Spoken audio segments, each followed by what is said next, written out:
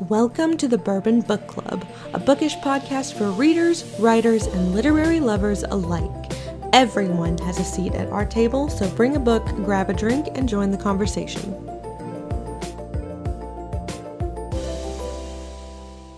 Hello, everyone, and welcome to the Bourbon Book Club. I am your co-host, Sydney, here with my co-host, Danie. We love that.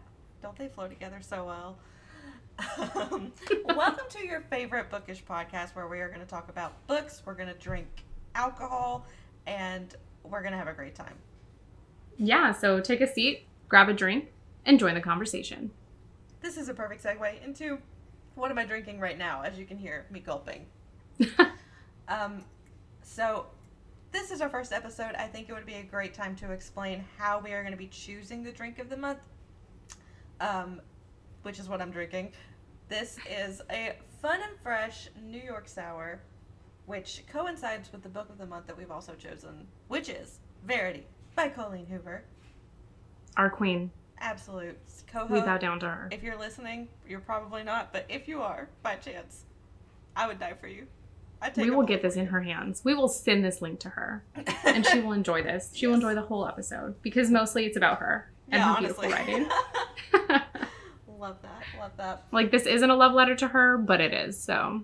And so will every episode from here on out. That could be our tagline. Be like, okay, you guys, bye. And also, shout out to Collen Hoover. Thank you so much. Collen Hoover. And the call. Yes, our queen, our deity, everything.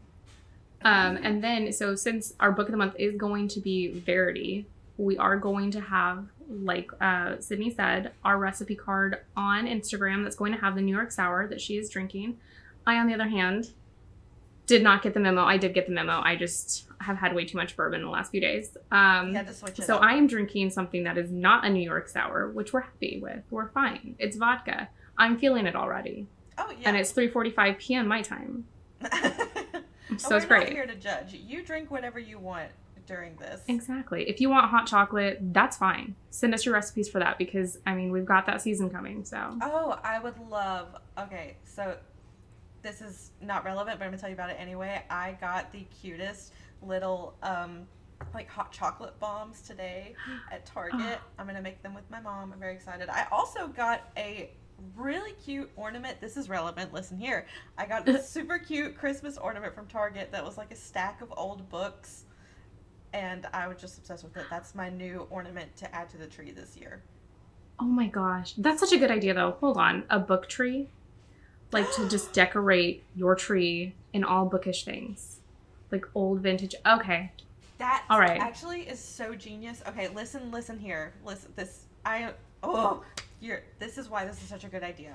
So, I am planning on organizing, I had this in my brain for so long, a little, like, DIY Christmas ornament crafting thing with, like, little kids at my mom's school. My mom's an elementary school teacher. Also, today's her birthday. Shout out Melissa. Happy birthday. Happy birthday, Melissa, and to her identical twin, Melanie. They have the same birthday, obviously.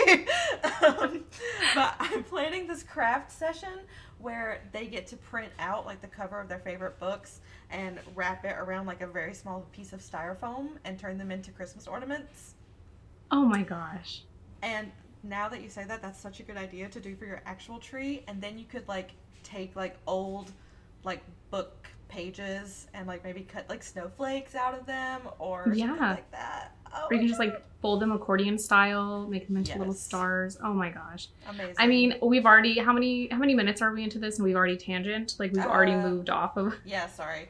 Okay, yeah, we need to bring it right back today. But it was so fun. Yes. Today we are actually going to be talking about horror, thriller, mystery books, which is so fun that we get to talk about Collen Hoover today, because she's got that one book that includes her in this.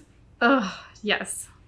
And we will talk about Verity, and, you know, I just want to preface that the first outline of, like, how we're talking, it's not going to have any spoilers of Verity for the first half, but we will let you know of spoiler alerts when we do talk about Verity, because we will be having tons of spoilers. Because 100%. I need to let this out. My soul needs to let this out on what happened with Verity and what I think what I know occurred. Yeah. Yeah, it's not a think, it's a no. Like, my bones feel it. Yeah. So, But the first topic that we have are tropes in horror. And with all of these tropes, I mean, there's a very good chance you're going to die. So our episode is how not to get murdered. Really. Yeah. Well, I just think it's something to discuss because, you know, horror books are essentially just guides on getting murdered. And you know what? No one ever peels back the curtain. No one ever pulls an Uno reverse card and tells you how to stay alive. And you know what? That's what we're trying to do here. I'm trying to make it, you know, all the way to the end there. I'm making it to the year 3000. Shout out to our final girl right now. Shout out to the final girl. Thank you. Thank you so much. That actually leads perfectly into this. One of my favorite tropes in horror is having a final girl. And I like it in novels that aren't just like slashers. I love a good like final girl. I love final girl energy so much. I recently considered getting this adorable necklace, and it was a knife, and it said "Final Girl" on it, and I was like, "Oh my god, you have to." But then I kind of thought, I feel like that would not fall in the instructions of how to not get murdered. I feel like I would be murdered for the irony of wearing something. That's true. Like at that point, I think that you cancel out being a final girl. Yeah. Like you are no longer a final girl, and you will be killed. Yeah, you will absolutely be murdered, and then there'll be like a close-up shot of you wearing the necklace, and it'll be such a funny irony moment that you're dead. It would though. It would. So it just circulates all around. Like part of what makes a final girl character so like interesting and so easy to like is that she's so unaware of like how powerful she is, and that's the way that she survives. So you can't really broadcast that. It's kind of an oxymoron to identify. Yeah, that's true. That's true. It's almost like if you were to wear that, would that be a pick-me girl then? Like, are you teetering on that line of like? Yeah, I think you are. Yeah, pick me. I want to be killed now. Yeah, I want to be chased, and then I want to survive so I can brag about it. Exactly. It's like, girl, exactly. And no one's letting you get away with that. Nope. No, and not also, on this planet. Like, we are using a lot of gender terms here. This applies to boys too. Oh yeah, absolutely. If you think that you would survive, you're already out. You're already out. Lost the game. Like if you're sitting there thinking, no, I'm gonna die, you have a good chance. There's a good chance that you could survive this. Because, who knows? You know what? The universe loves a humble queen. Absolutely. That's where all the gifts are given. Yes. A bitch be humble every day. I think one of my favorite tropes has to be anything to do with paranormal. So anything where there's something that's going bump in the night, you can't see it, what's happening. I mean, granted, a lot of, and I know we've talked about this before, but a lot of horror in the genre spectrum, it's very cliche and you can kind of blueprint what's going to happen. But paranormal just has to be my favorite because for me, it's something where you can't destroy it unless, you know, you're going and like taking some hair from a person that's 1,000 years old and you're having to like grave rob them or something. Like you have to do real work. When it's like a slasher, yeah, I guess you're running, but like we all know how that's going to end. There's going to be like a group of you and one of you is going to die and then maybe two are going to live. Paranormal, you never know what you're going to get. Yeah, that's very true. I love authors who are not afraid to use some body horror. Like, I want to know how something feels when it touches you. I want to know how something tastes when it shoves its nasty tentacle in your mouth. All of those things. Just, excellent. Absolutely. Well, you talked about it too, where it's like hitting all of the senses. Mm-hmm. And I think that if a book can complete that, that's a damn good writer. Mm-hmm. And it has to be a really good book, no matter, you know, what direction it goes. The writing is still there. And it's very rare that I've come across books that do that. It doesn't matter if it's horror or any genre. Like, if you can do that, then you're winning my heart already. 100%. I feel like a good practice method for that. Hello, editor here. I'm doing editing talking right now. This is like an exercise that I find really helpful to give to people that when I'm working with them on developmental edits and they need to beef up their descriptors is I usually start with food. Like I usually try and get them to give a little bit more description on like how the food that they're eating tastes.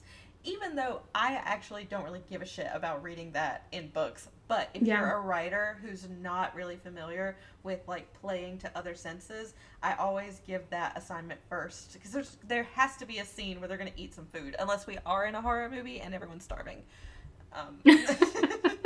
Someone pulls out a saltine cracker and it's like a 20-minute dialogue on how it smells. Yeah, it's like, maybe cut that shit out.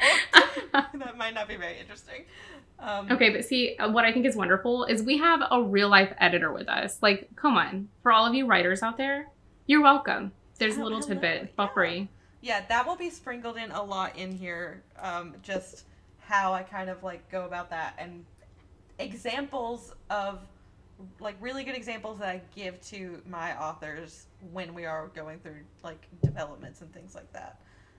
But that is one of them, and it's especially prevalent in horror works because that's the only way that it gets super scary, because you don't have all of the easy outs that you have in movies where it's like, I don't know how to make this scary, I'm just going to make some nasty thing jump out at someone, I'm going to play a really loud like bassy noise, and then we're going to go on with our fucking day.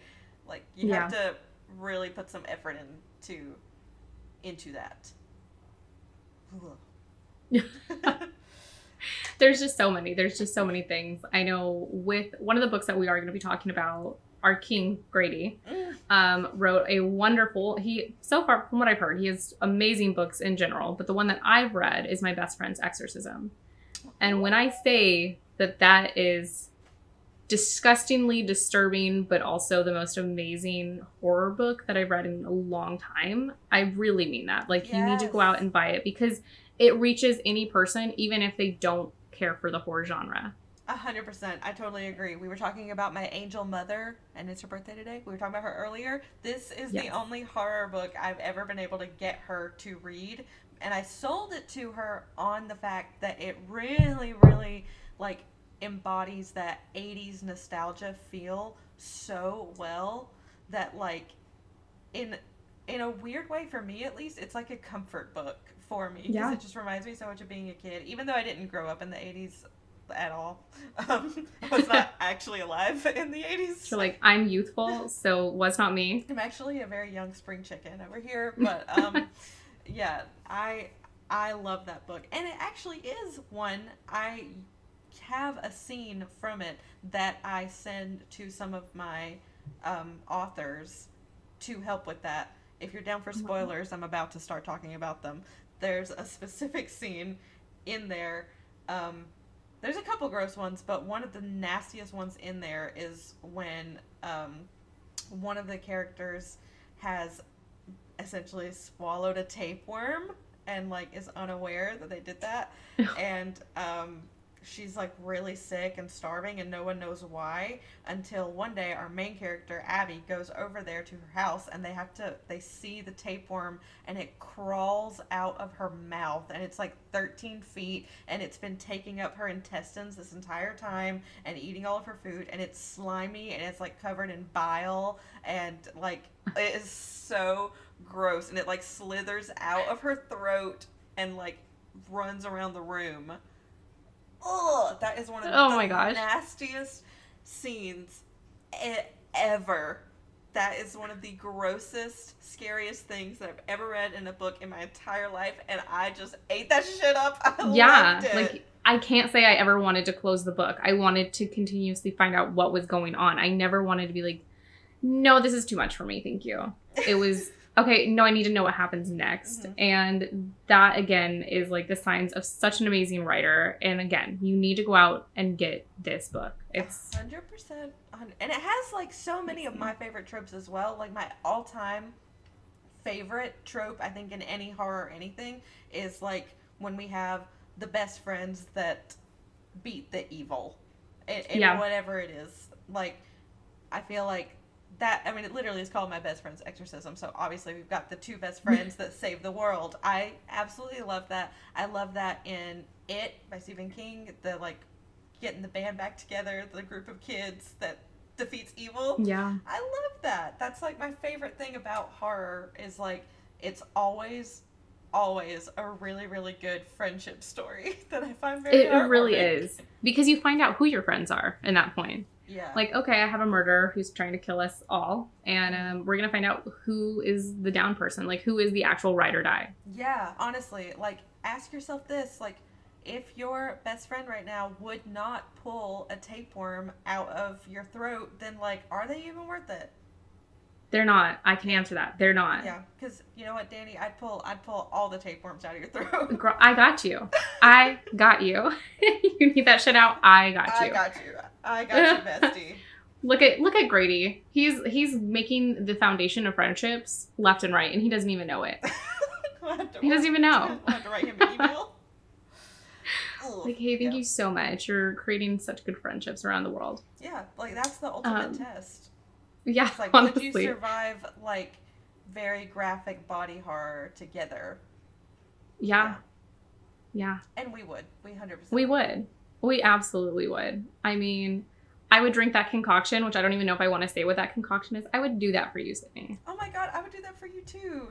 She's referring to, in the book, there's a scene where Abby, our main girl, is performing the exorcism, and her water that she's drinking turns into a big bottle of pee and bugs.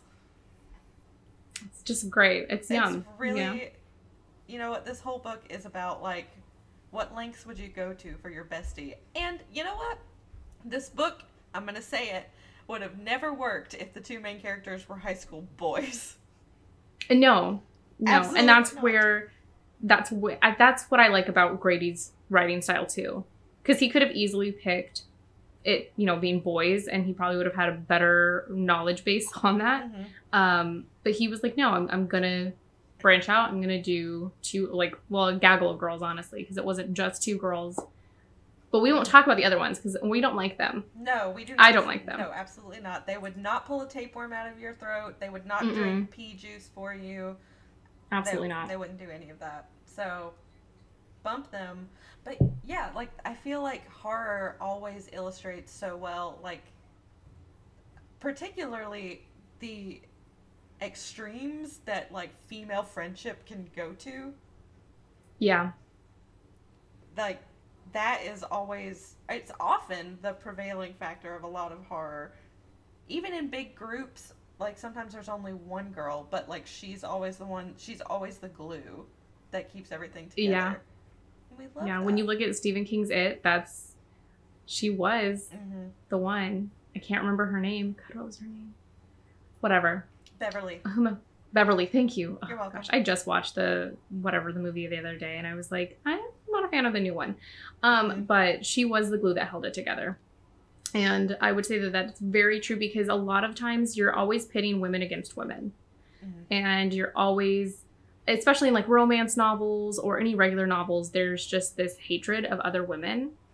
But in horror, it's two people who hate each other that end up liking each other at the end, or like fighting for each other at the end, and going to these lengths of, you can't come back from. That's going to be trauma. That's going to be like a really hard time to deal with. And they do it together. And they hated each other in the beginning, or they were friends, but they weren't as close. Like, it's crazy. And that's what I do like about horror. It like bonds you.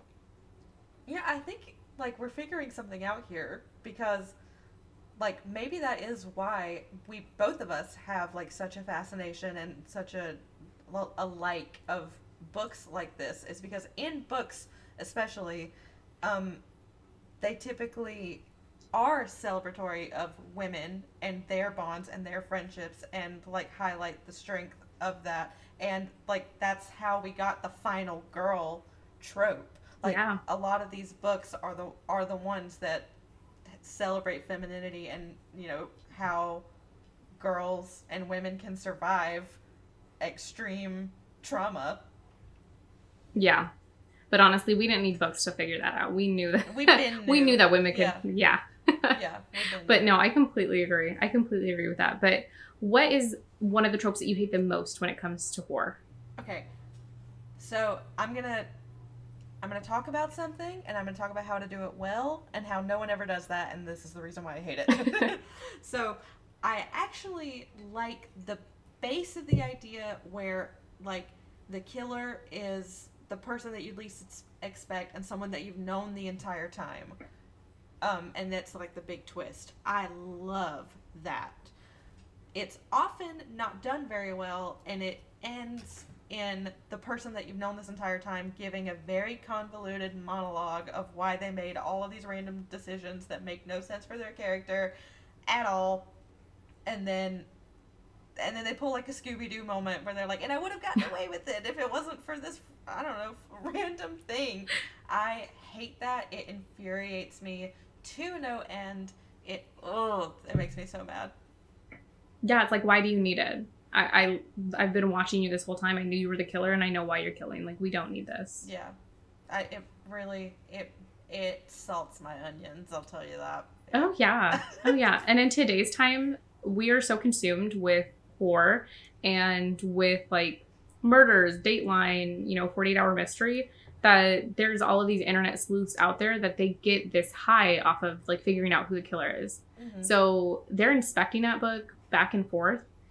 You don't need the monologue for people like that. You don't need... No. I think if you're going to have it where it's almost point blank as to who the killer is, you can do that well and you can write it and people will still like it. But it has to be something to where you're not giving that full, like, this is why I did everything. Or, this step and this step and this step. It just needs to just go fluidly. And I like what you're saying, too. Because there's that book that you have, too, right? The one that you were talking about. Oh, yeah. Okay. This book is I know exactly what you're talking about. This is such a good example of this. The book is, you might know what I'm going to say, The Maidens by Alex Michaelides. That is how you pronounce his last name. The Maidens by Alex Michaelides. Here's the thing. And don't hate me for this, I actually really, really like this book. I had a great time reading it. I thought his, like, descriptors of the environment were excellent. I absolutely love them. And they embody some more of my favorite tropes, which are, like, you going off to school, going off to these new things. If you're still talking about not getting murdered, don't go to college. You will get murdered. Don't go to high school. You'll get murdered. Don't go to prom. You'll get murdered. Don't, like, move ever. Like, don't move to a new house. It will be haunted. You will get murdered. These are all things that you need to avoid if you want to stay alive. Just stay in place. 100%. Stay in place. But don't do that either. You will probably... That's true. You might get murdered. So, this book... End of story, you're dead. Yeah, this book... It takes place on a college campus, and the way it's described is so eerie and creepy. I think the way I've described it before is it is like an Uncanny Valley Christmas special. Yes. Because, like, everything in it is, like, familiar but changed, and it's very effective in horror and mystery at making something, like, genuinely creepy. The problem with this book is the ending. It is just one long monologue, and our girl, the main character, is like, she's not putting anything together the entire time. It's not like, oh my god, everything clicks now and it's you. Like, she's totally clueless, and then she finds out who did it, and they take their sweet time. In explaining everything to her. And it is exhausting, and it is just so forced. And what sucks, it was a cool idea. It was a really cool idea. It could have been something, but the way it's delivered is just like, it makes me want to snort wet cement through a straw. It makes me so mad. I've never heard that before, but I'm going to use that now. This book made me want to snort wet cement through a straw. Can we put that on a t-shirt? Like, that's t-shirt worthy. Yeah. Yes. Oh my gosh. I think we have 2 t-shirt quotes here. It's about snorting wet cement, and I would pull a tapeworm out of your throat for you. Yes. Oh my god, yes. Yeah, guys, link in bio for our merch store. All of our merch will be so nasty. Like, people are going to be like... tapeworms and shit. No one's going to want to wear that. Yeah. I'll wear it, though. It's fine. I'll wear it, too. I love that, though. And I love your description of the book. I mean... When you told me originally about what The Maidens was about, like, I saw you post that you were reading it, and then I saw you say, absolutely not, this is horrible. And then you changed it because there was that time. Yes, because we can do that, And then you finally, like, talked about the whole from point A to point B. it made me want to read the book immediately. Like, I have it in my TBR. I'm ready to purchase it, everything. I might just have it jump up because it sounds so good. Granted, the ending may not be the best. Yeah, the ending is not the vibe. I just love how you explain the book and the way of the writing, because you said that he also talks about the five senses. Like, he hits you directly in all of the feels. Yes, 100%. So. There's actually this one scene in it that I'll talk about now. This is not a spoiler of anything, but the way he did this, I absolutely loved. There's a scene where our main character and one of the people that she suspects to be the killer have dinner, and he gets, I think it's lamb, and he gets it, like, totally rare, like, essentially raw, and he describes everything on the plate being, like, bloody and cold, and, like, she's barely able to swallow it, and, like, he's just, like, ravenously eating it, and, like, just that scene in itself was, like, kind of horrific. Like, he described it as if it felt like if you're one of those people who's always trying to figure stuff out, you would think, oh my god, if they're eating people, they're definitely eating people. Like, you know what I mean? Like, that's what I was thinking as you were telling me this, so I'm glad that, like, well, it I don't has know. that vibe that, like, you totally could be thinking, oh my god, this is definitely not lamb, and it's about to be a big reveal. That's the way he describes it, and it's like, it's so slimy. So he takes you to the edge and then leaves it. Yeah. And then takes you to the edge and leaves it. That's, I mean, for me, that's really good, especially in horror. Yes. And see, that's why I was so disappointed with the end, because I was like, there's so many seeds around here of, like, what could be the truth and what could be happening. Everybody in here is creepy as fuck. And the ending is just such a letdown. It's such a letdown. It made me so sad. It's like, if you can scare me by having your main character eat a plate of dinner, then, like, the expectation's high. The expectation is so high. Like, that was scarier than the end. The way he described all of that was so nasty. Maybe at the end he was just like, you know what, I'm so tired of thinking of all this stuff. I'm gonna end it as is. He was over it. But at the same time, is that a way for him to also mess with people and not creating the ending that people expected or write it in the way that they wanted? Because then I feel like that's true horror, is reading such an amazing book and at the end you're not getting what you want. You're not getting the ending that you expected. Because now that's going to mess with you for life. So did he win? Maybe. Maybe he did. I still take issue with the delivery of it. I'm not mad about who he chose. I am just mad at the way that it's revealed to us. Also because our main character, who's supposed to be figuring all this out and is actually, like, really smart, like, the way it comes out makes her kind of stupid. And you, like, wanted her to be smart.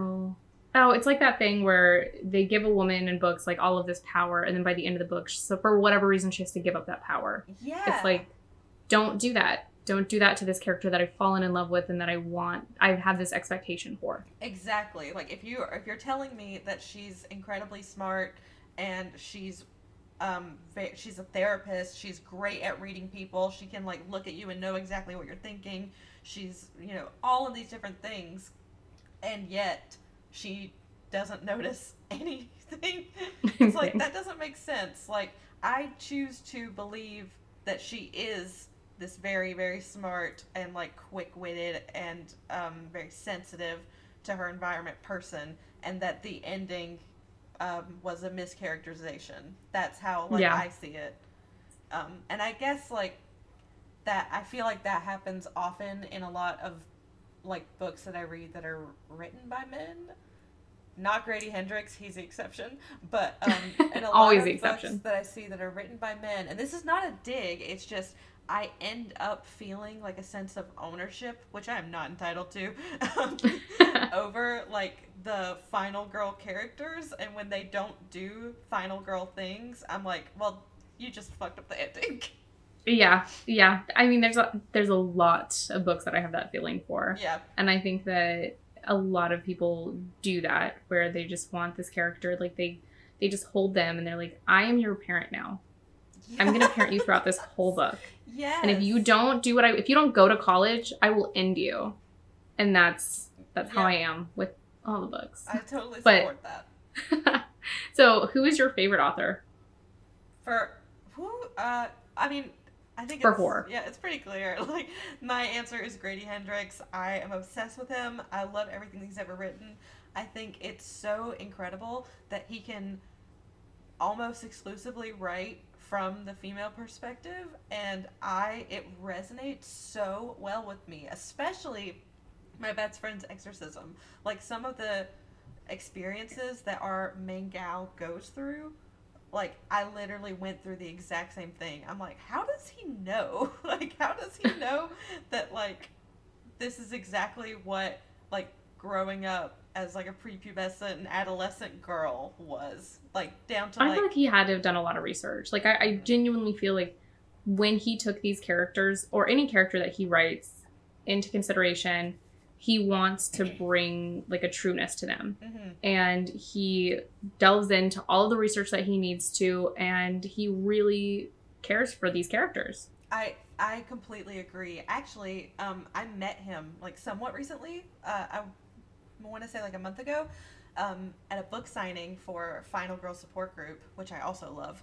And the person in front of me was getting their book signed, and they were talking, you know, about what they did, and, like, everybody got to have, like, a little 5-minute conversation with him, and I was obviously eavesdropping, and as you should, as I am entitled to do so by being within a certain distance of another person. I will be listening. I will be talking about it on a podcast.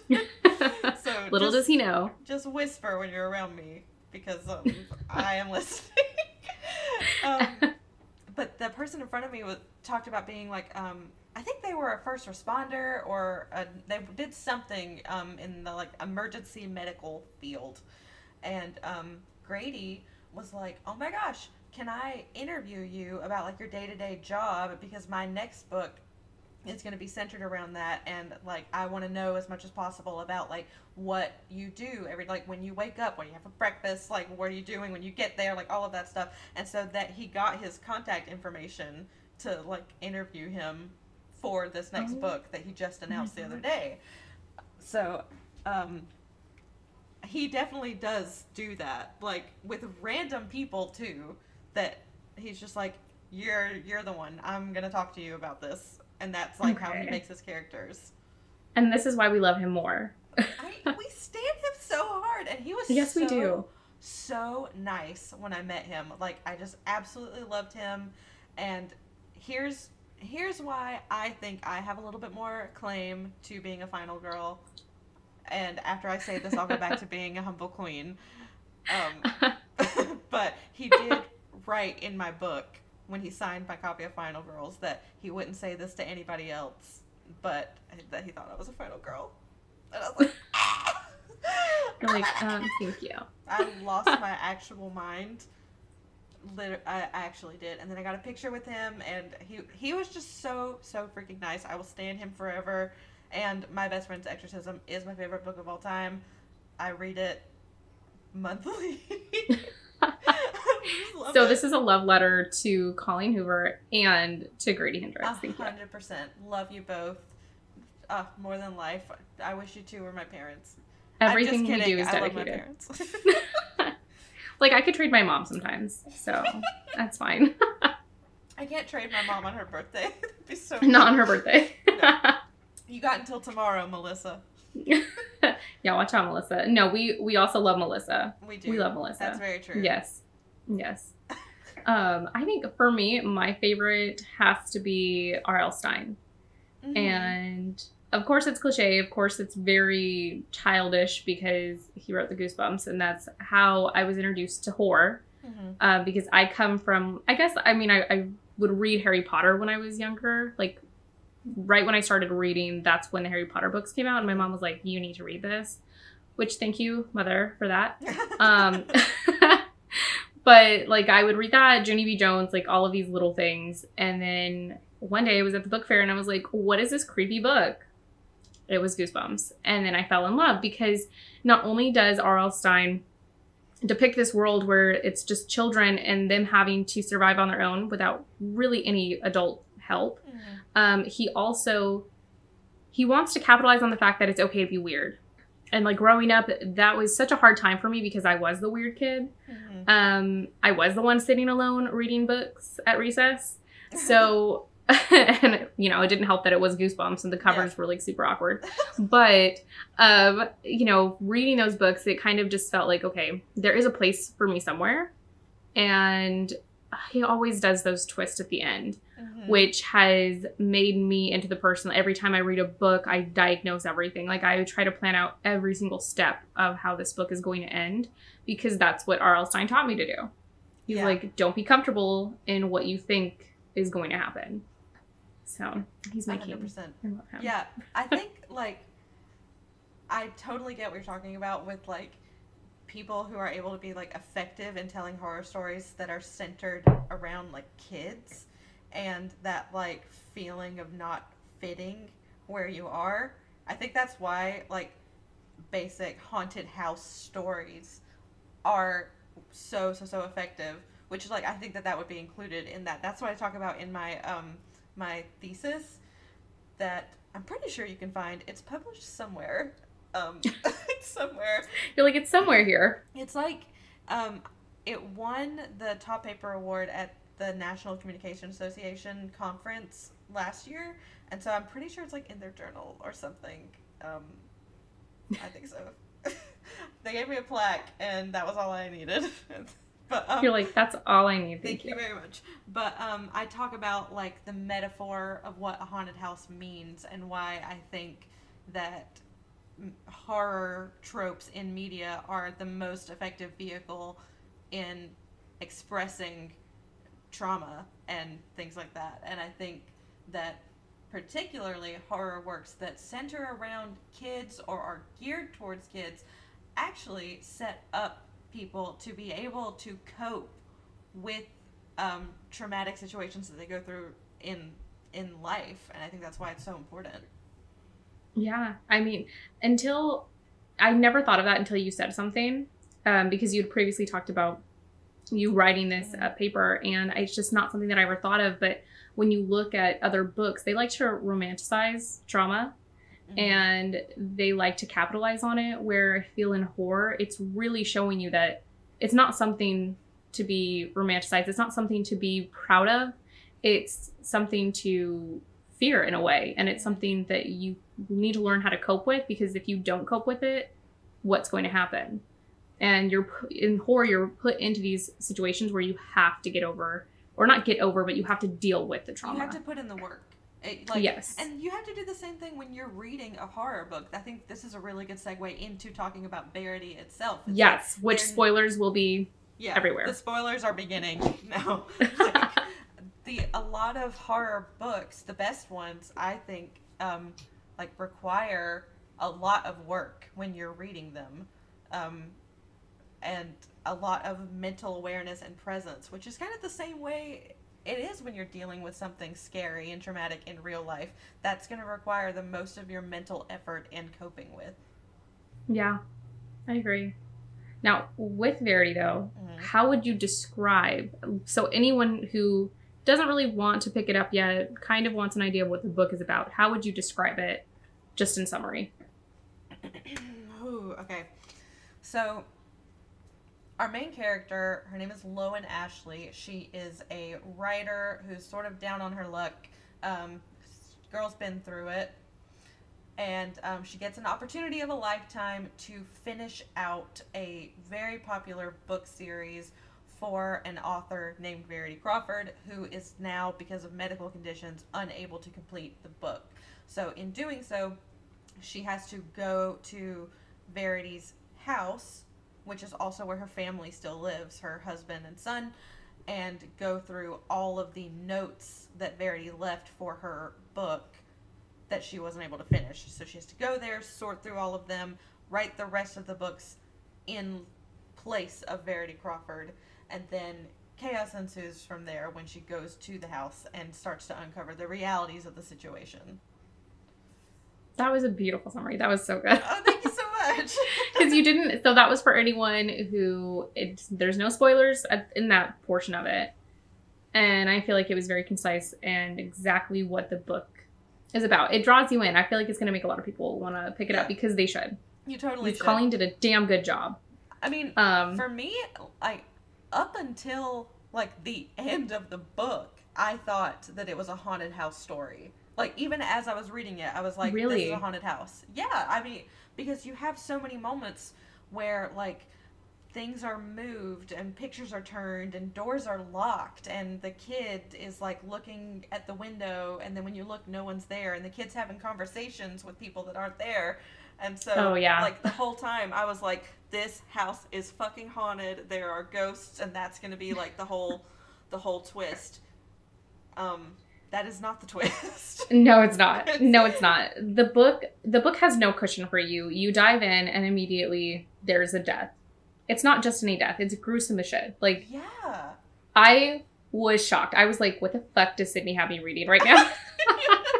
Yeah, the end is, like, or the beginning is so crazy because, like, I mean, you open the book. Here's where the spoilers begin. The book begins with someone getting their head run over, like, and their head explodes onto our main character. Yes. And the crazy thing is, like, that is not relevant to the story at all. At all. Like, at all. The only thing that it does is link two people who are relevant to the story together, who would have been linked together regardless they were, of that happening. Literally going to a meeting to meet each other, and on the way there, some man's head explodes on our girl. But that opens it up to me saying that I may be the minority in this, but I despise Lowen. Really? I do not like Lowen. Oh, tell me why. I hate her in so many ways. And it's because, well, not only is she sleeping with a married man, which she has her own issues, and I'll give her that, but she doesn't like pizza. And I really feel like that is downright diabolical. It's sacrilegious. That's not right. And I don't trust her. She's a shady bitch. If you don't like pizza, you're shady. You don't like dough, and you don't like calories, you don't like carbs. Like, what's wrong with you? And cheese? So that was the starting red flag point. Number one. Red flag. Red uno. flag. Sure, she's getting it on with a married man. Whatever. But not liking pizza is really pissing me off. It's like, yeah, it's kind of like, it's an entitled thing to say, I think. It's like, oh, you're too good for a fucking Pizza Hut. For a pizza? Wow, yeah. Okay. Don't tell me that you did not crave something when you were, like, having late night benders. Yeah. That's a lie. Like, she did. I'm sorry, I don't have any foie gras and filet mignon. We can't always call Taco Bell. Like, she probably doesn't like Taco Bell, too. Mm-hmm. But it wasn't, I mean, the pizza was the red flag for me. That was the first thing. It's just, she just seemed pretentious in a way. And maybe that's what it was, too. Like, oh, I don't like pizza. But she had her own set of trauma. But I didn't find her trauma... It's going to sound wrong. But I did not find her trauma as, like, newsworthy, you know? Like, I think it just comes from a place where we all have experienced trauma. But it just seemed like she was so unrelenting in wanting to get out of that. Or, like, when you had... Everyone's trauma matters. But when you have Jeremy's story and the things that he went through, and then you have Lowen... I'm like, girl, don't even talk. Like, this guy's been through a lot right now. I don't know. I hear you. My thing, I think I do like Lowen. I liked her a lot. Yeah. And I liked, I think I connected with the way that she, like, viewed her career. I think the way she, operates is something that a lot of creatives can connect with, where, like, you are never able to see the merit in your own work, even if it is, like, you know, objectively it's good. Yeah. She's a published author with an agent and is getting deals. She gets this deal. So, like, yeah. I that resonated with me, especially the line where she's like, I'm terrible at marketing my books. I'm like, here's this thing I wrote, read it if you want. It's kind of okay. Like, I liked her attitude about that, where, like, she's obviously not, like, just bending over, eating her own asshole about how talented she is all the time. She wasn't Verity. She was not Verity. she was just very different. And I think, you know what? Actually, I think part of what it is that I disliked Verity so much, and I thought that Lowen was such a good counterpoint to Verity. Yeah. So, like, when given, like, the two next to each other and, like, seeing the stark contrast, like, my dislike of Verity made me like Lowen. How do you feel about Verity? With Verity, she's just psycho. She's psycho, and there was nothing about her that I found savory, nothing about her that I enjoyed, other than the fact that she was a villain. And she was a villain in a way that it was so heinous, it was almost worse than any other book that I've read where they have villains, because just the way that her mind would go to about her children, about her life, about herself, was so horrific that I was off put by her. Now, I knew that bitch could walk. Okay, like, I knew. So you never thought, like, okay, maybe this house is haunted. Like, you were like, no, this bitch is crazy. She is up here running around. She's doing fucking marathons. Did. Yes. Oh, did. But, so the very first, like, chapter of the book, I thought, because I looked up what, you know, Colleen's books have been about in the past, so this did not meet the definition of a book of hers. No. In my eyes. Yeah. So I'm thinking that this is going to be... this is going to be something where it's like Me Before You, where there's someone paralyzed, but instead of this person falling in love with the paralyzed person, it's just like two people having a romance on the side. And then maybe Verity dies at some point for some unknown reason. Like, I thought it was going to be a romance, and maybe that there would be this shunned thing of, like, you know, an affair. But do you call it an affair when this person is paralyzed? Like, that's what I thought, you struggling between falling in love with these two people and these two characters together, knowing that what they're doing isn't 100% okay. And then, all of a sudden, that little boy starts talking and hearing things, and I'm like, oh, that bitch can move. God, oh, she can move. So creepy. So, like, I went through these different... Well, also, I think we haven't even clarified this yet. We need to do that. Are you team letter or team manuscript? What do you think is the truth?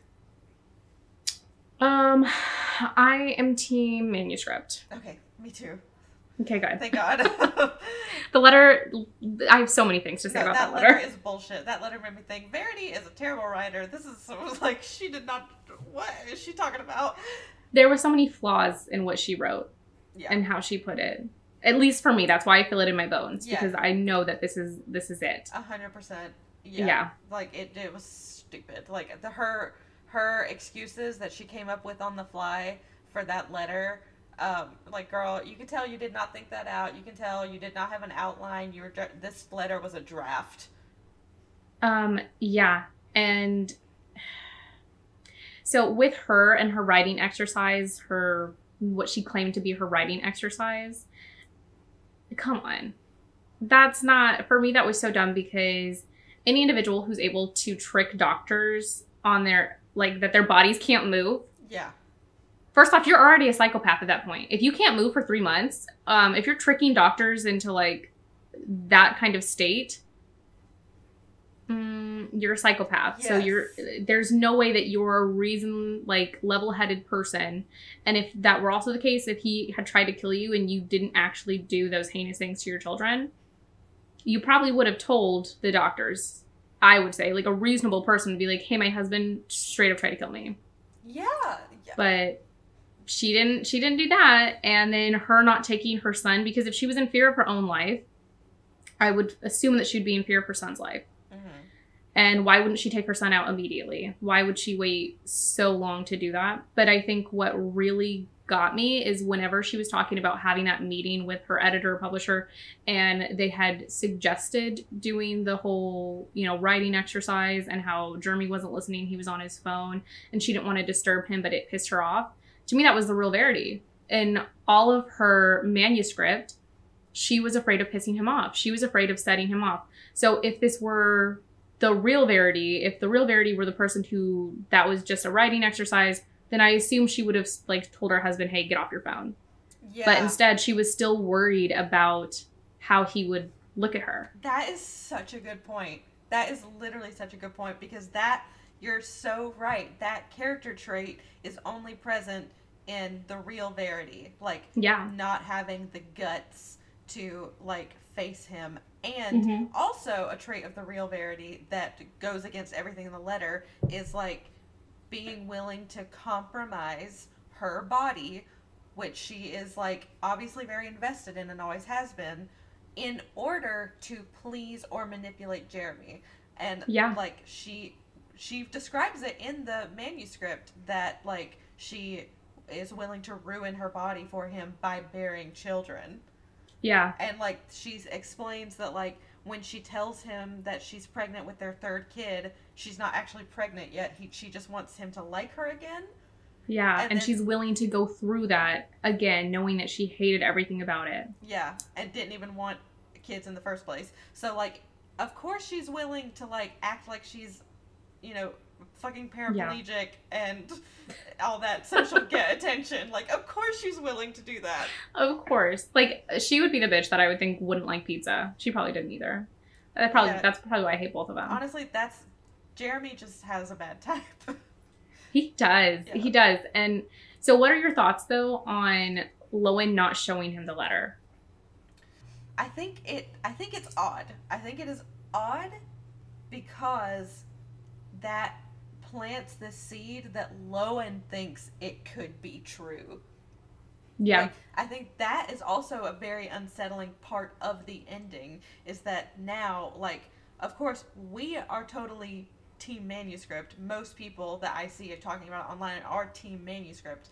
Yeah. However, the letter, like, the fact that Lowen keeps it from Jeremy kind of plants a seed in your mind that, okay, like, Lowen, who has actually lived this story, thinks that there could be a grain of truth, and if Jeremy ever admitted this to her, it would ruin everything. So she doesn't show him the letter. Because, like, she would rather not risk it and live in this perfect bubble that his wife was a psychopath child murderer, and there's no way this letter could be true. But, like, if she actually thought that, if she was actually so certain in her bones that it wasn't true, then she would have shown it to him. I do feel that too. I do feel that. Because it puts a little bit of doubt in all of our minds. Mm-hmm. Like, okay, but for Verity, for her writing that, I don't think that she thought anyone else would find it other than Jeremy, and there was still the possibility that he would never find it. But that's how insane she was, as she lived in this world of possibilities and what ifs. So she had something for every single what if. Yeah. And it's almost like she relished in the idea of haunting him, whether she was dead or alive. And he, knowing that he had to take care of, like, this broken and empty shell of a woman that he'd once loved, but also then tried to kill, that, I feel like that already got her off. Like, that was already something that she was happy about, because now she has to, her wishes come true. He has to take care of her forever. Yes. And he can never leave her. And then haunting him. Exactly. It's what she always wanted. And then I think she realized that it started to unravel when Lowen came into the picture, because she didn't expect there to be another woman. Mm-hmm.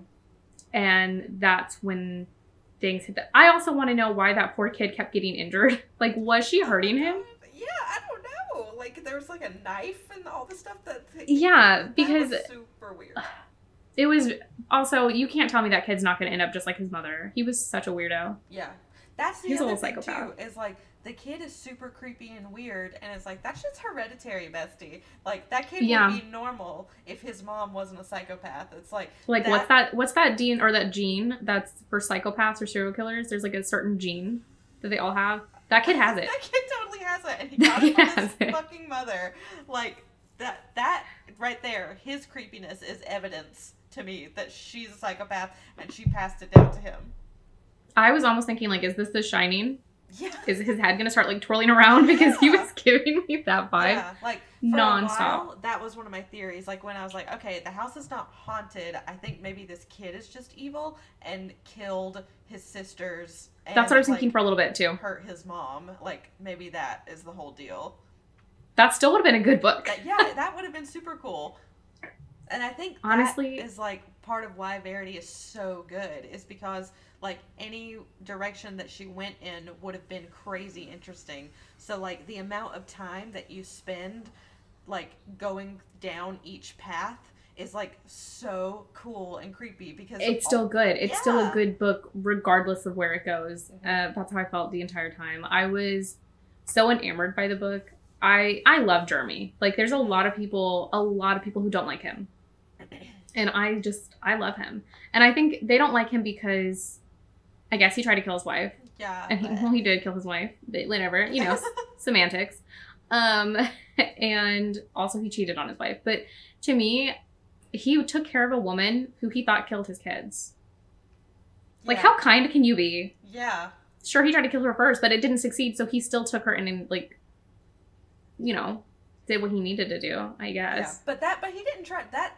The fact that he tried to kill her was like what she put in the letter, which is another reason why I think the letter's not true. It's like, now that I think about it, now that we're talking about it, I think maybe she actually did only intend for Lowen to find it because in the manuscript she says that she drove, or no, is it in the manuscript? Oh fuck, somewhere in the book outside of the letter that says that she crashes her own car into the tree, and that's because she'd planned that. And that's how she's injured. The letter says that Jeremy tried to kill her and then like put her in the front seat. Oh my god. So she actually wrote this letter intending for Lowen to find it so that I think she did. So that she was... What a psycho bitch. She's good, though. She's damn good.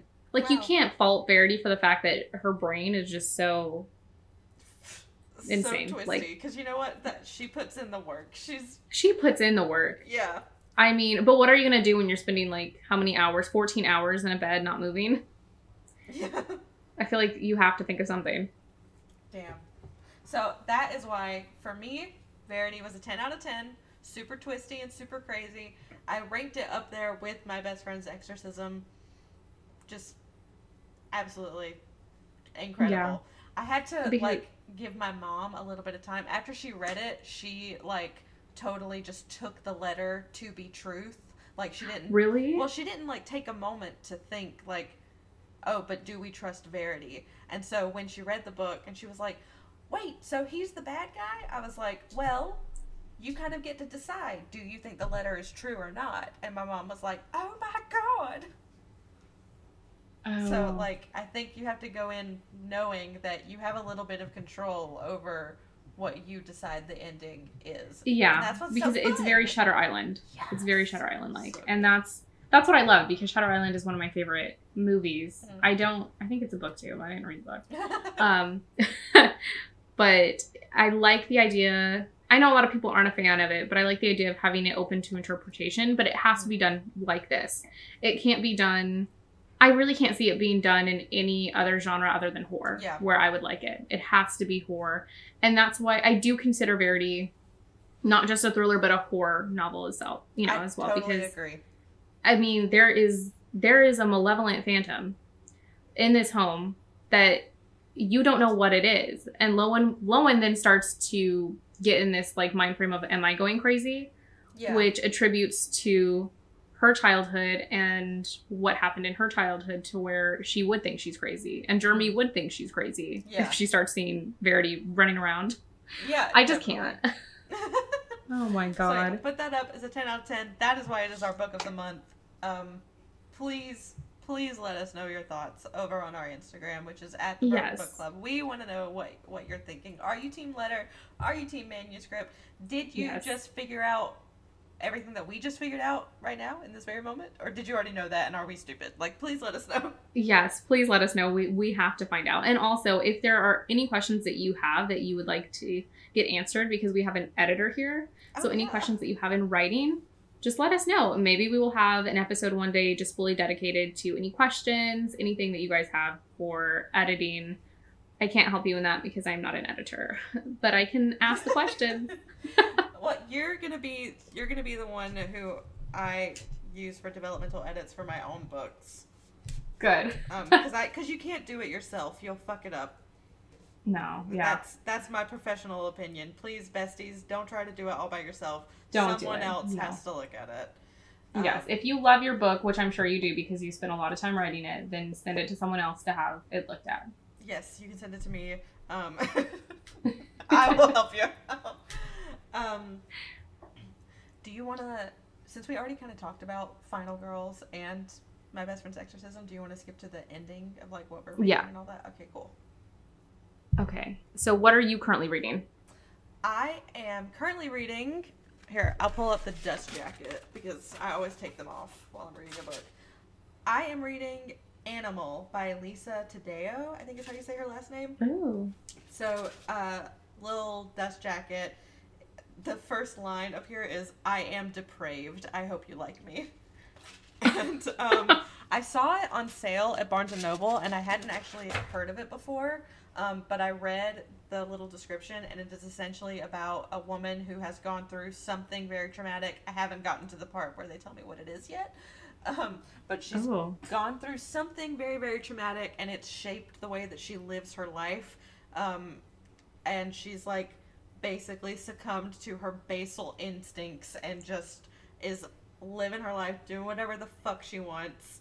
We're not mad about it. We're not mad about it. And so, like, I really, really like it so far. I will say the writing style is like, it's trying to be Sally Rooney, and it's not quite Sally Rooney. So far, I'm like 100 pages in.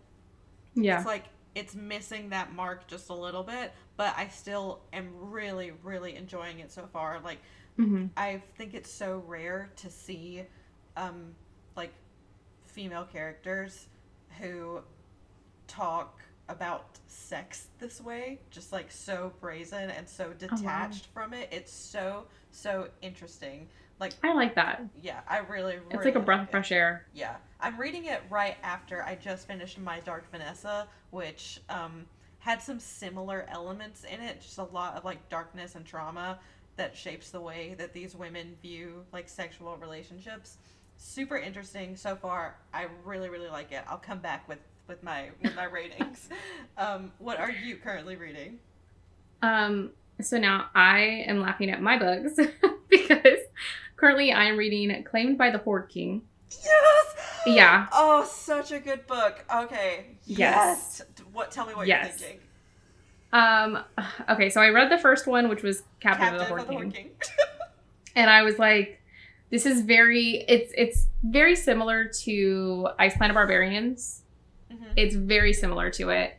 I think that I like the Horde better, and that's probably just because the men just sound better, but but the storylines are very similar. I like the fact or the idea that it's not just a whole bunch of women crash landed on this place. Like, it is this person who just has fallen in love immediately with this girl, and he's taking her away from this awful environment that she's in.